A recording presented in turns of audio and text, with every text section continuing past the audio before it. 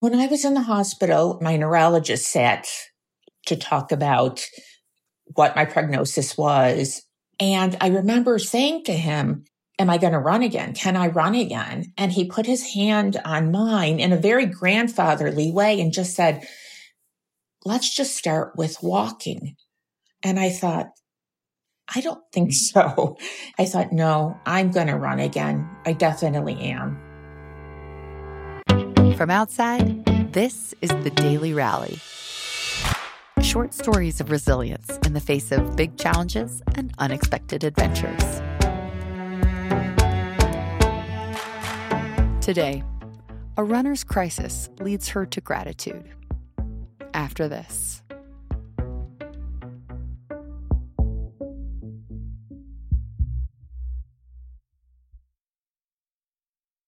My name is Lori Fox. I just retired from teaching. I was a speech language pathologist for 39 years. I am a mom. I'm a friend. I'm a sister. I'm a daughter, an aunt. I am a master coach as well. Interestingly, I never considered myself an athlete. I never considered myself to be a runner. I grew up in the age before Title IX. So I never had that opportunity to be part of a sport. I thought it was just something that was not going to be a part of my life. In 2011, a couple of weeks before my son was to graduate from high school, my husband at the time sat me down and said he wanted a divorce. So after he left and my son was at school, I found myself in this place that I didn't want to be in. I didn't know how to navigate. And I knew I needed something for myself, not just for my physical being, but for my mental health. I felt like I was so untethered and I needed something to ground me. I saw a Learn to Run group, so I decided to join them. Running, it was so scary. And I thought, I'm in a scary place. How much more scary can it get? So I decided to run. I considered myself at that time kind of an introvert. So having to go somewhere on my own and say hello to both men and women, it was so exhilarating. And I thought myself so powerful. I thought, oh, this is what athletes feel like. And the first run, I know we didn't run a mile. We did mostly walking, but I just felt hardcore at that point. I was 55. Community was the biggest and best thing I got from running because these people, especially the women that I've met through running, have become my running family. We've been through so much together and always feeling like we're coming out the other end stronger and more empowered. I got to the point where, how do I share this with other women? How do I give back?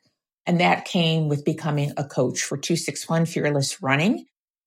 261 was founded in Austria, and the goal is to really empower women through running and socialization, and it's a non-competitive group. And many women come to us probably the same way I came to running, with fear and nervousness and doubt and judgment about myself. And my motto is I never profile anybody in a run group. You don't know what they come with. You don't know their story. To see a woman run her first mile and break down in tears with happiness like she never thought she could, I'm so grateful for that.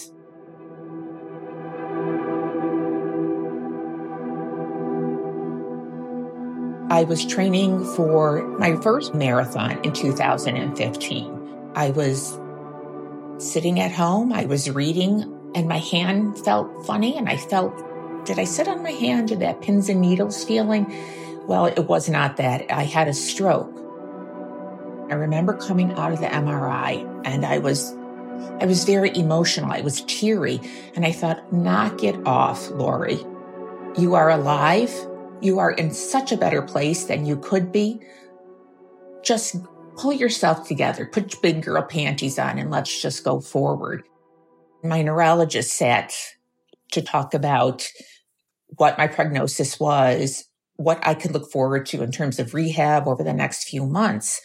And he was this kindly doctor, and he had this really warm face with these beautiful wrinkles and these beautiful eyes, and he had that old-fashioned black doctor bag. I remember saying to him, am I going to run again? And he just said, let's just start with walking. And I thought, I don't think so.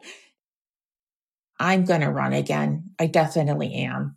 I had gained not just inner strength, but mental strength. A running coach told me running is between your ears. It's how you think about it. It's how you attack the course. It's how you get in a mindset that puts one foot in front of the other. So I just relied on what I had learned in running, that mental strength to think, no, I'm going to run again. I did have physical therapy, and I started by doing laps in the hospital, just going around the nurse's desk. And after they released me, staying with my mother, she had this big Victorian house, and just going up and down the stairs and not wanting any help, and learning that I had to celebrate small steps, that, if I could make it around the block once without stopping, walking, that was my marathon. So it was just kind of putting different expectations on myself and different goals, and just constantly saying to myself, one day at a time, one step at a time, one day at a time, one step at a time. I learned that I'm more resilient than I thought I was. I am in training right now to run my first marathon this October.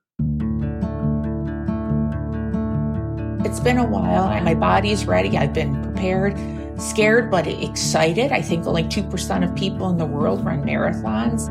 But before the stroke, I always wanted to be the top 3 in my age group. I never wanted to walk at all during a run. And now I realized the actual joy of just running. And if I want to stop at one point and look at a waterfall for 30 seconds and then keep on running, I do that. Before, my runs were running to get to the end. Now my runs are running to enjoy what's around me.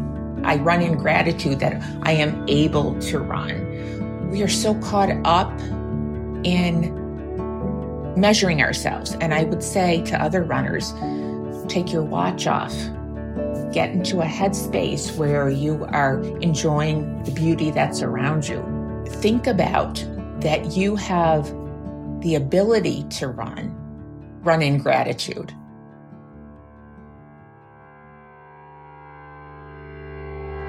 Lori Fox worked as a speech and language pathologist in a public school for 39 years and began running in 2013. She became a 261 Fearless Coach in 2019 and Master Coach in 2022. She also participates in the annual Secret 3K, which helps build safe running environments for women worldwide. This story was produced by Tanvi Kumar. We want to hear your stories. Please nominate the people in your life who found a way to rally. Go to outsideonline.com/dailyrally, where you can also see photos of many of our guests. The Daily Rally was created for Outside by me, Kat Jaffe, and House of Pod. The executive producer for Outside is Michael Roberts. Additional production and script editing by Maren Larson, and additional editing by Sarah Fuss-Kessler. Our audio editors are Kevin Seaman and Benny Beausoleil, and our music is composed by Louis Weeks. We appreciate our Outside Plus subscribers who make this show possible. To learn about the many benefits of a subscription and to subscribe now, go to outsideonline.com/podplus. Thank you for listening.